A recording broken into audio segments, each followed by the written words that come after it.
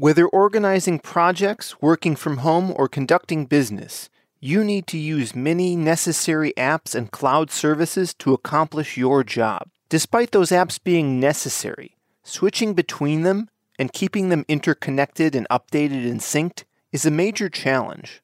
Business and productivity apps can very easily become disorganized, which makes using them less efficient. The company ClickUp solves this problem by providing a platform that uses everything a business needs to efficiently operate, all in one place.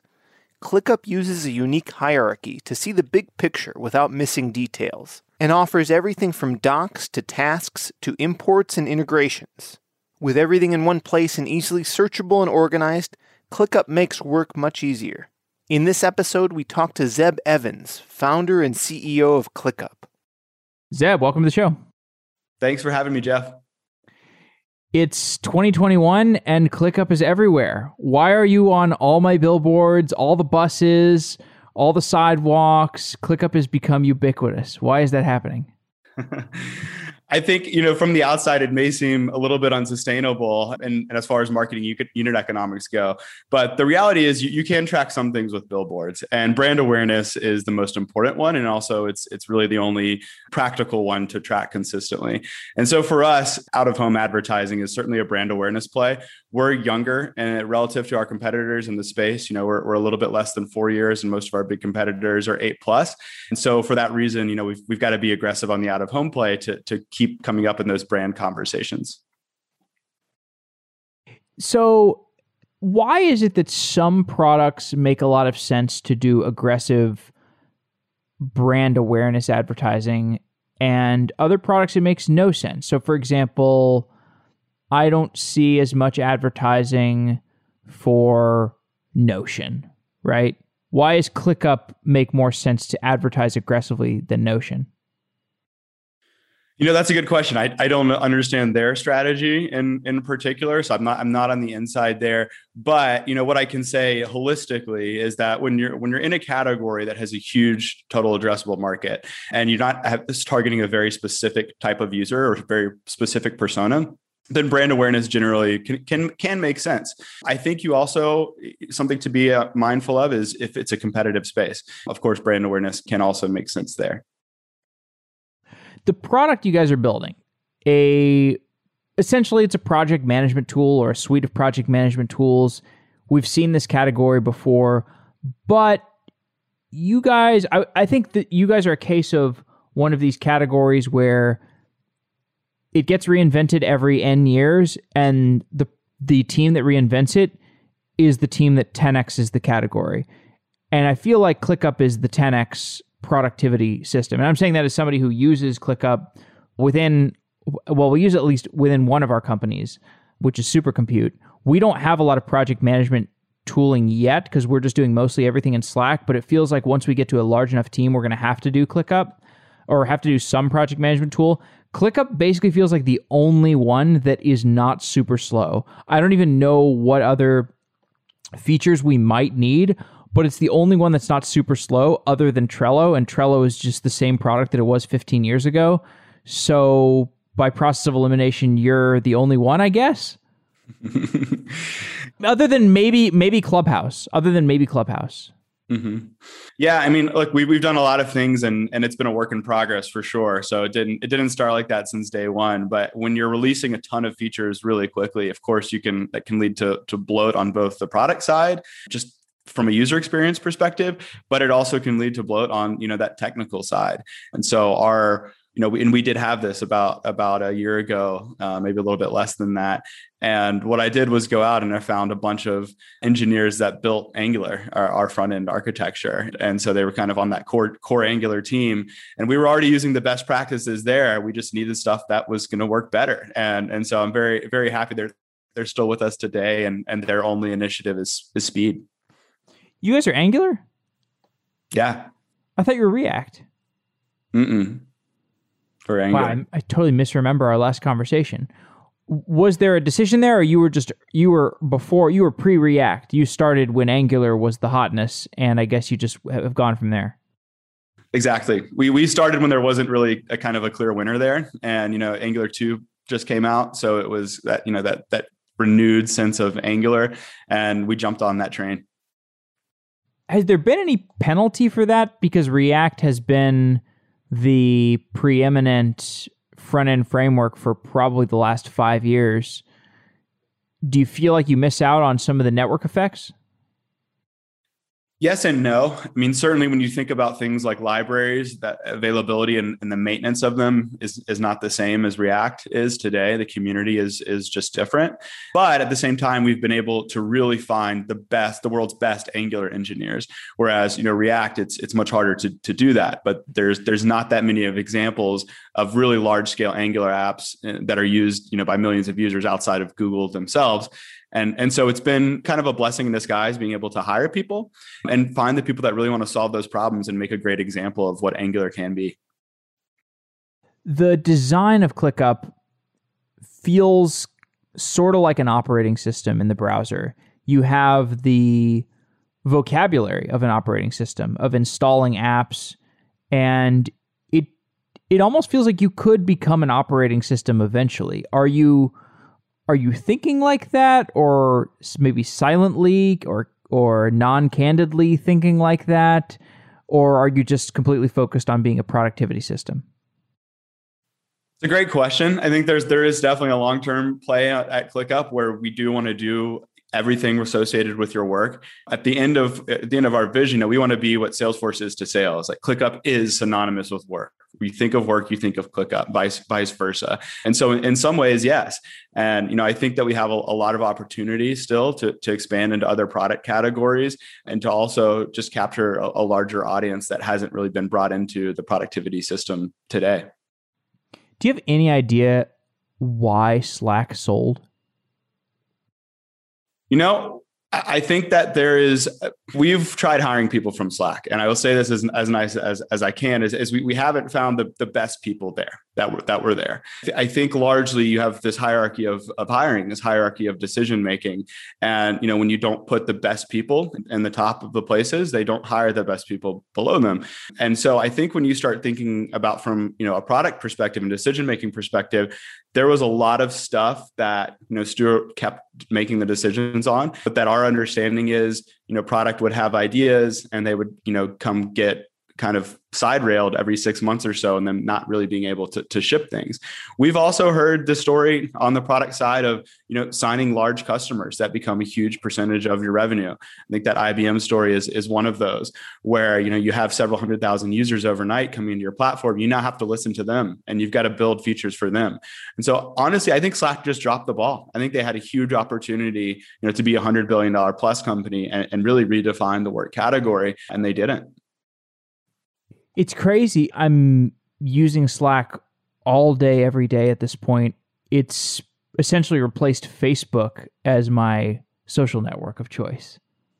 I assume y'all are not using Slack. Y'all are all in on ClickUp. So we actually do use Slack. So our perspective right now, as far as ClickUp's chat goes, is that it's great for 0 to 50 teams, 0 to 50 size person teams. Outside of that, we think that our chat features and just transparently are not there yet in a place that can replace something like Slack or Microsoft Teams for larger teams. But the point I'm getting to is that we've been working on this for the past 6 months or so, and so I think we've actually built something that, in my opinion, is better than Slack. It's more prioritized than Slack.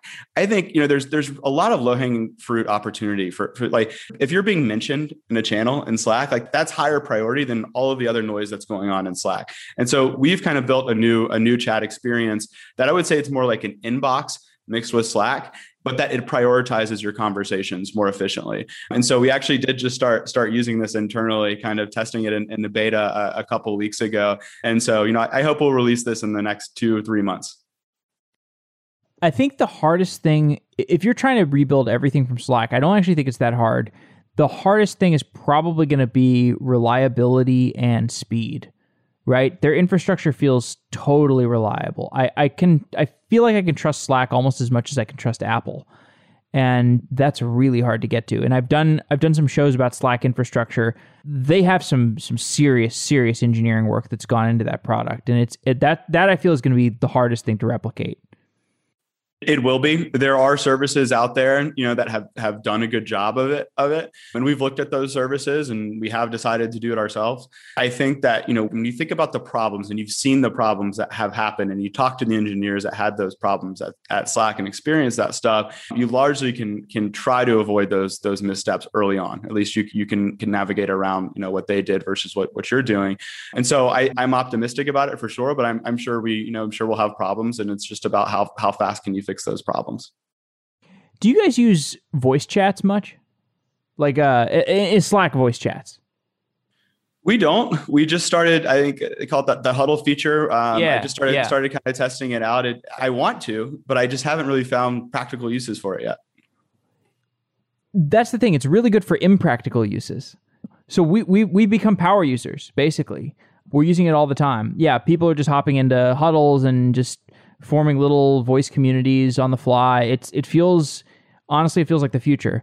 As somebody who's been doing podcasting for 6 years, I'm now, to be honest, I hate to say this, I'm really not even listening to podcasts anymore. I found something that I enjoy listening to even more than the All In podcast, to be honest. Wow, that's a very big statement. It is. Because ultimately, Zoom is too big and bloated, right? You don't really want to hop on a Zoom call every single time. You want to just have an informal voice chat. Yeah, I mean, I think there's a lot to like asynchronous versus synchronous communication, right? And so they're kind of adding that synchronous communication by adding that voice feature and that huddle feature.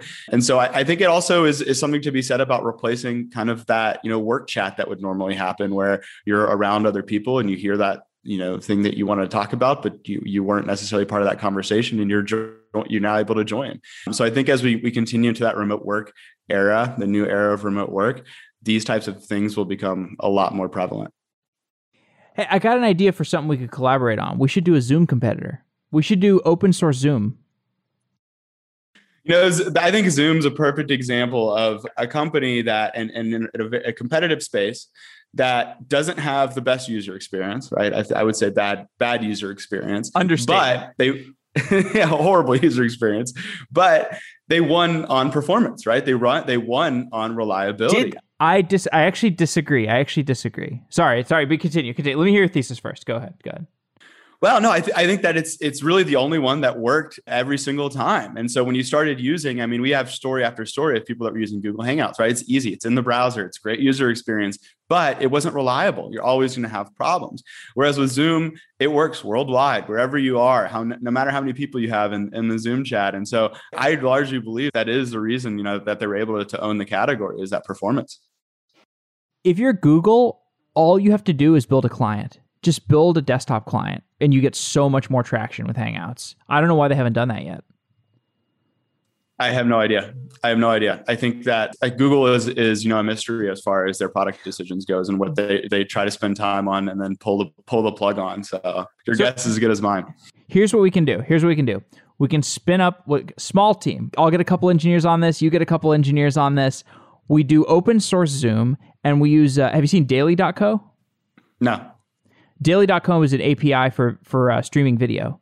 So we can just use that. It's a very, very highly reliable. It's as reliable as Zoom. So when you do your doctor's appointment or your veterinarian appointment through telemedicine, you can just use Daily. It's just an API, and it's as reliable as Zoom. I don't think anybody really wants to be using Zoom because it's kind of owned by a foreign entity, right? Nobody really wants all of our communications going through a foreign entity, I don't think. How do you know Daily is as reliable as Zoom?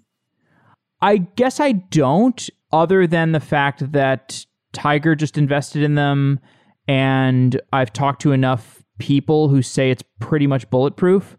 They started out actually as a company called Pluot, I think. Pluot was a video streaming thing, much like Zoom. I think they may or may not have had a client. For whatever reason, that client did not catch on like Zoom did. Maybe it didn't have quite the go-to-market savvy or the aggression that Zoom did. Zoom was just a very aggressive company in so many different ways. But Zoom has already broken trust with all their users, right? They spin up servers on your computer in very strange and unpredictable ways. They have all kinds of security vulnerabilities. And this thing is like used for core communications infrastructure. They've already broken user trust. I mean, it's kind of as as trusted as Facebook, to be honest, which is to say not very. That's very fair. A very fair point. But I think the reality is that, you think about crossing the chasm, and there really is certain isolated examples of companies that get to that point where they really cross the chasm. They own the industry because the brand owns everything. And so when you're, like, let's say you're communicating with a customer or a client and you're getting on a Zoom call with them, and if you don't send them a Zoom call, your perception is, what are you doing? Right? Why? You're not professional. You're not using Zoom. Why aren't you using Zoom? You're making me use another application. And so I think that's going to be the biggest hurdle. All right. So I know you got that $100 million. You give us $500K. We'll get you open source Zoom within 3 months. You can integrate it tightly with ClickUp. I know you need a video communication system, of course, right? We do. We were looking at using some of those as a service providers actually for it, and so I'm interested to look into Daily as well, because there's a few out there. Amazon's obviously, they've got their own as well. Oh, come on, Chime. Yeah. Well, that's what You're not that's what serious. Slack uses. That's what Slack uses. Oh, Slack uses Chime? Yeah. Right. I remember this. Yeah, but Slack, I mean, talk about broken trust. They introduced, video calls and voice calls, whatever, 3 or 4 years ago, and it was terrible, and everybody stopped using it because it was so bad. And now nobody will ever trust it again. Yeah, so it has to be reliable at this point. And I think largely Huddle is known as being reliable. Huddle's super reliable. Yeah. But yeah, let's do it. I'll try it. I'm down. All right, we can think about that. But yeah, I mean, really, like, so you guys have a desktop client, right? For ClickUp? It's a big Electron app. Can you just bundle in, I guess you can just bundle in voice and video just like Slack does, right? Yeah, definitely. We definitely could. I think that again, it's the hardest part there is that infrastructure side, just like you're mentioning. And so if you're using it as a service provider for infrastructure, it can be done relatively easily. Have you guys thought about moving aggressively into open source? No, not really. We certainly have open source some of the things that we created. We use Flutter. We love Flutter, and lots of the things that we needed weren't out there. So we started open sourcing some of that stuff. But as an ecosystem, not so much. My little brother really likes Flutter, and he's building his he's got a quantified self app that he's building in Flutter. And every time I look at his computer, he's got 5,000 build errors in a console. We love it. We really do love it. We made that decision to rewrite our mobile apps in Flutter, and it's been awesome. It really has been. The other benefit to Flutter, I mean, it is truly cross-platform. So you eventually will have native desktop apps that are built in Flutter as well. So largely what you build on mobile can be used elsewhere. Flutter, for those who don't know, a cross-platform framework written in Dart, I believe, that compiles or transpiles to ARM code, I think. So it executes against your native graphics card or something. It executes at a super low level, which is arguably kind of the same thing React Native is doing. It feels like a little bit weird and I don't know, potentially insecure, but maybe not. That's a pretty bleeding edge choice. That's a pretty bleeding edge decision to make. And it's very interesting that it's so performant. I have used it. I have used your mobile app. I've never had a performance issue. I think I emailed you. You may not have understood this email that I sent you, but there's a minor layout error that I encountered where I could not access a certain part of the UI that I needed to access. That just felt like you've got a very expansive app that's going to happen sometimes. But are there any workflow problems that have developed as a result of going with Flutter? I think the only limitation with Flutter is that there's not as many libraries as you would find. Like the community is actually very large and it's the fastest growing to my understanding. But the ecosystem of libraries and people that have solved those problems before doesn't exist in the way that another kind of technology would, or even just native like Swift. And so I think that's the only hurdle there. Otherwise, everybody really loves working on it, and you get so much efficiency from being single code base for both Android and iOS. That those bottlenecks, those hurdles that we have to jump over are fun problems to solve, and they're net positive for the amount of time that we save. Not to make a sudden shift in topics, But during our last show, when we recorded in person, at the end of our conversation, tell me if you're not comfortable talking about this on air, that's totally fine. But you mentioned that you kind of had like a transformational set of experiences that led to you being able to do ClickUp and do what you're doing in such a differentiated manner. And the conversation, we had a very brief conversation right before you left, and not on air, and it really stuck with me. I really mean that. Do you think you can kind of like condense what you were saying and just I know I'd love to hear kind of your philosophy and what you explained to me. Yeah, so I imagine we're talking about my near-death experiences. Yeah, and like going to Tony Robbins. Yeah, so I think that largely I have this huge urgency to everything that we're doing. Life is short. We are not guaranteed tomorrow. So I've had 4 near-death experiences, and each of those have led me in some way to ClickUp. Right? Obviously, Steve Jobs always said you can't connect the dots looking forward, and certainly that is very true. But I think when you have adversity and life events happen, you can always choose to make positive out of them, or you can choose to make negative out of them.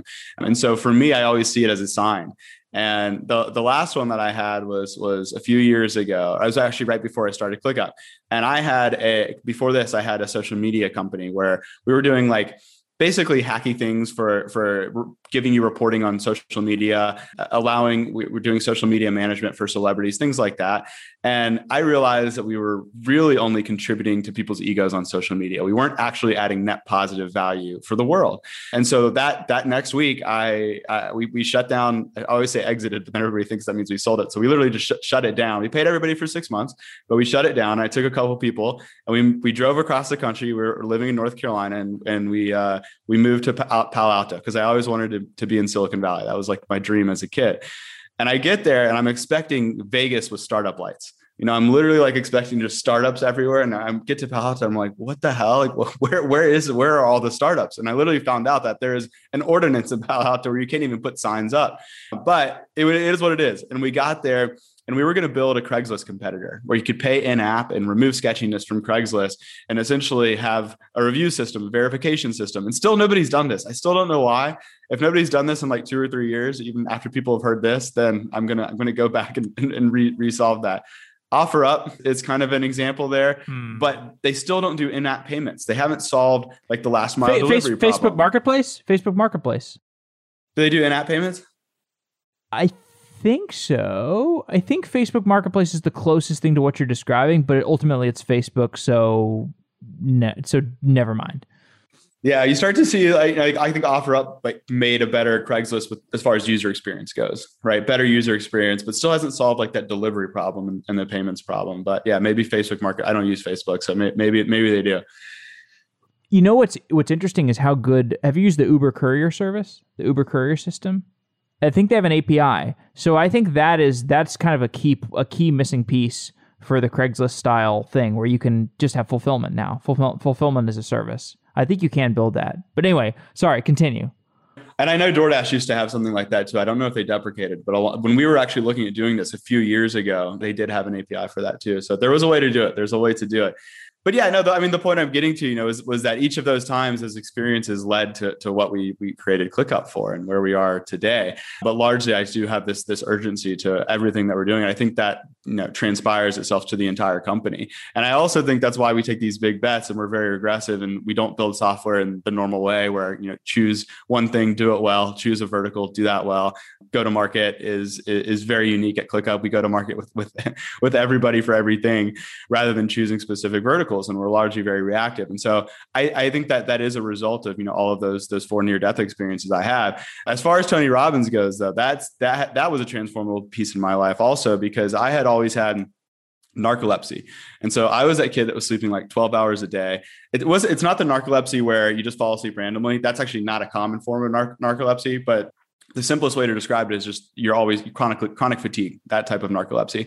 And so I went to Tony Robbins, and there were these few events that led me to try and do some of his kind of sleep hacking stuff. And I did. And I ended up sleeping only 4 hours a night. And I did that for a few years. And that, believe it or not, was like one of the things that solved my narcolepsy. Sleeping less actually helped me sleep more. Today, I sleep 5.5 hours. If four wasn't enough for me anymore. So I do 5.5, and that's kind of like my perfect amount. But I always tell everybody, like, there is a ton of data to suggest, that 7 hours is a good time to sleep, a good amount to sleep. But it doesn't take into account the exceptions and the anomalies to people. And so everybody's different, and you just kind of have to find out what works for you. I wouldn't recommend that for everybody. Well, I'll double down on your minor controversial statement. I feel like if you're enthusiastic about what you're doing, you can sleep less. You can get by with less sleep. You're getting into a risky zone. You're getting into like a red zone, because if you really start to burn the candle at both ends, you can get into some super dangerous territory. But I have found that, myself included, a lot of people I know, if they're happy in life, if they're reasonably healthy, if they're very enthusiastic about what they're working on, they're just sleeping less. Exactly. And look, I mean, everybody wants to talk about work-life balance nowadays. But sorry. And on the inverse, what I'll say is, during the pandemic, I went through a phase where I was extraordinarily depressed. I went through a near-death experience myself during the pandemic, which has led to actually, some success. That's probably, somewhat, the same kind of vibe that you're describing. But, when I've been depressed, I've slept way, way, way more. Yeah, we've heard that a lot from employees and people, that were really struggling with the pandemic. And, largely we've always wanted ClickUp to be this place where you can disconnect from all of the negativity in the outside world, talking about the company that, as far as internally employees go. So we tried to create an atmosphere, where you come to work at ClickUp and it's all about work here. And, we aren't focusing on all the negativity around coronavirus and things like that. And it's kind of been our safe haven largely. But at the same time, we have to deal with a lot of the problems that are existing from other things outside of just the virus itself, right? Things like lockdowns that, really have kept everybody inside, and I think created a lot of emotional problems for children, but also even for adults. And so, yeah, it's a struggle. It really is. Your lead investor, Kraft, David Sachs, there was a podcast, an All In podcast, fairly recently, where he had a short, maybe diatribe is not the right word, but maybe call to action about why startups really are the answer to a lot of societal problems, because it allows you to get out the creative energy that people have, the ability to work together that people have, the competitive notions that people have. Humans are competitive animals. We need to compete on some axis, and pretty much the most productive competitive axes are sports and startups, arguably. It really is. And honestly, I see a lot of friends who are in various worlds, be it medicine or academia or law or finance, these zones that are non-startup zones. And frankly, they just seem less happy. They seem less fulfilled. And it resonates with my personal experience too, that really you from a mental health standpoint, more people should be doing startups. I 1,000% agree. But life is about growth for me. And I think largely for a lot of people you can broadcast this on, is that life is about growth, and happiness comes from growth also, not just growth in, your business or growth in your work life, but growth in relationships, growth in your health, growth in your personal life. And so if you subscribe to that philosophy, startups are certainly the best way to grow. Doesn't always mean that they're going to be successful, and everybody knows that they're not, but you still grow a lot during them, more than you would grow in any other job. You're making decisions that you're having a huge impact in startups. And when you look holistically around the world, a large majority of creativity came from this country, right? And so we have to keep that lens in sight too, is when you look around, things that were invented, things that were created, a huge majority of things were created here. And it's not because we're smarter than everybody else, right? It has nothing to do with it. It's just that we enabled a society where we rewarded people who created things and who built things, and we supported it and enabled them to build more things. And we have to get back to that and really focus on building. I'd love to know a little bit about that round, the $100 million. That was a Series A, right? Series B, actually. Series B, okay. Yep. Y'all had a Series A? What was the Series A? Who? Yeah. See, the A was 35 million. It was the same investors. It was Kraft in Georgia. It was also Kraft. Oh, wow. Okay. Yep. So if I recall, there were a lot of investors that were beating down your door trying to get into ClickUp because y'all were growing like a weed, and you had the name Mango Technologies, which is a great name. Easy investment there. Why did you go with Kraft when you turned down a bunch of other people before that? I had never found an investor that I loved until I met David Sachs, right? And everyone says, if you're gonna get on board with an investor, you need to find somebody that you would be in a lifelong relationship with, right? Like kind of like a marriage. And I really just hadn't found investors that I really loved. They hadn't been on the other side of the aisle. They hadn't created their own businesses before. I think more so than that, it was philosophically aligned. We're very philosophically aligned, and I think you have to have that with an investor. And so he, kind of flipped my mindset in raising funds. I also was very naive when it came to unit economics. So I think when you think about really unsustainable valuations or aggressive spending on marketing, if you understand unit economics, it's actually not that way. You can still spend a lot but be sustainable. And when you have really high net retention, like things like that stuff matters. And so I was kind of a perfect storm of understanding that raising capital could help us grow faster and still do it sustainably, along with finding a partner that we're very aligned with and that we love working with. That was the reason that, we chose to raise. Yeah, I don't get the style of a lot of these VCs where they're at a fundamental level adversarial towards entrepreneurs. It almost seems like even the dinosaurs that are lauded as the most esteemed venture capital firms, they are actively antagonistic towards entrepreneurs. It's the weirdest thing in the world. And they, the thing that they're doing with me as we're pitching these businesses, we've raised money for two different businesses, but in each of these cases, we have these investors that we encounter, and they always say, "Yeah, look, it's too early for us, but please come back in a few weeks or a few months or whatever when you have more traction." And it's just so clear that was going to be their answer from day one. They just want the optionality. And it's frustrating because they build themselves as these entrepreneur-friendly venues, and they're not. They waste your time. They are ultimately trying to screw you. And it's like, if that's the position you're going to take, then we're just going to go with, well, first of all, like, Kraft is doing it right. I honestly feel that Kraft is doing it right because they're not adversarial. They seem to be fairly straight shooters. But like, if you're not going to go with Kraft, you're just going to go with like the person who's going to give you the highest valuation, give you the most money. You're going to go with the Tiger. You're going to go with the SoftBank, because why wouldn't you? It's undifferentiated capital. It's either you take the undifferentiated capital or you take the teams that are actively trying to screw you. So you're probably going to take the undifferentiated capital. I 100% agree with you. And I can't tell you how many times you talk to investors and they'll never give you a no. Nobody ever says no. It's because like they don't want to lose. So if you go out and you're successful and you raise from somewhere else, they're not like, oh, we rejected them, and that's on our mark of shame on our side. They don't want to tell you no. And so if it's not a yes, it's a no. That's what you have to understand about venture capital is again, if they're not telling you yes immediately, it is a no. And they're not going to tell you that stuff. I mean, Kraft is a complete straight shooter. And, I admire them in so many ways, and they're incredible people to work with, their whole company. And so I'm 100% advocate for Kraft. And it's hard to find, companies like Kraft in today's age. What is the hardest problem you're dealing with these days?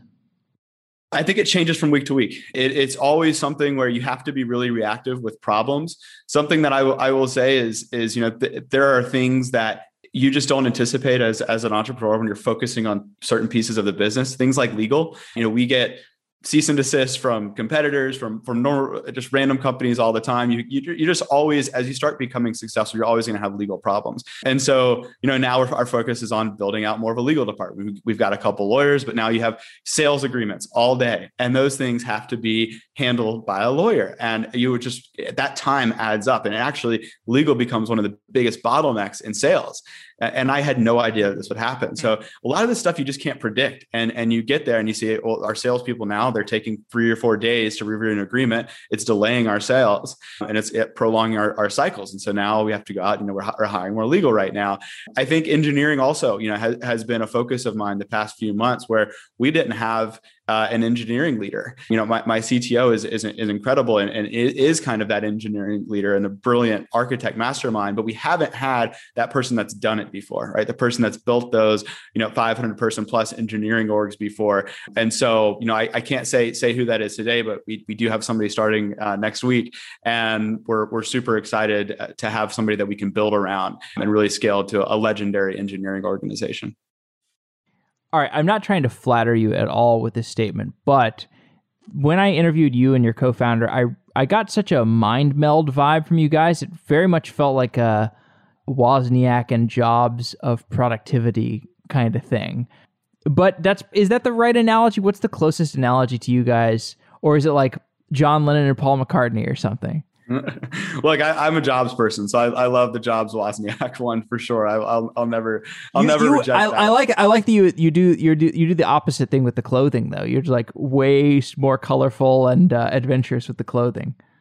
Yeah, I've developed this like personal brand for my shirts, and I won't tell anybody where I get them from. It's kind of like it's a trade secret. You guys do have to do apparel eventually, right? I would love to do apparel. Yeah, I would absolutely love. If there's any clothing designers out there that like bright colors, hit me up. So, but seriously, on the legal thing is kind of interesting. That sounds like kind of a workflow problem, and I can imagine that for each sales contract, let's say let's say ClickUp sells to Tesla, which is a reality. If you do it, let's say ClickUp didn't exist, or let's say you didn't have a deal with Tesla quite yet, and you were doing a deal with Tesla today. Tesla's gigantic, ClickUp's gigantic. That's going to be a really, really complicated workflow. If you're trying to manage that in ClickUp, what's the best tool set for that workflow? Yeah, I mean, you still need a contract vendor platform of some kind where you're handling DocuSign. Contracts. Yeah, some type of DocuSign. There's, Ironclad is another one that's, I think, more streamlined for sales agreements and for workflows around that. But DocuSign certainly is a big player there. And by the way, that I think that this part of the industry is ripe for somebody to come in and really disrupt. There isn't a great way for lawyers to collaborate. The lawyers generally, they're going to go through one piece of a sentence, and they're going to want to change one thing about it. And that thing, maybe do that several times within a document. Those things are not unique. It's not like you'll ever see anything that is different from what you saw 4 weeks ago. It's all very, very similar stuff. And so I almost think that, if you had a template that had all of the possible permutations there, and you as a company are able to say, we'll accept this one, but wouldn't accept this one. We'd accept this one, but probably not accept this one. Or maybe this one needs to get flagged for manual approval. You could have this kind of self-service style thing where lawyers would be able to go in there and say, nope, this is a hard line for us. This one isn't. And you could kind of automatically accept agreements or not, because it is a huge, huge, huge time sink. I mean, you're talking, several hours for each lawyer over the course of a full contract, assuming that they're making changes. We only got 9 minutes left, so I'm going to shift topics rapidly again. For people who have not gone through a near-death experience, how can they develop that immediacy of life? That's a really, really good question. I think for me, meditation and mindfulness has really helped me reset myself every single day. And so it's a very cliche thing to say, but it really is true. If you can just sit for 15 minutes without any distractions, and it's okay to think, just sit for 15 minutes and kind of reset yourself in the mornings every day.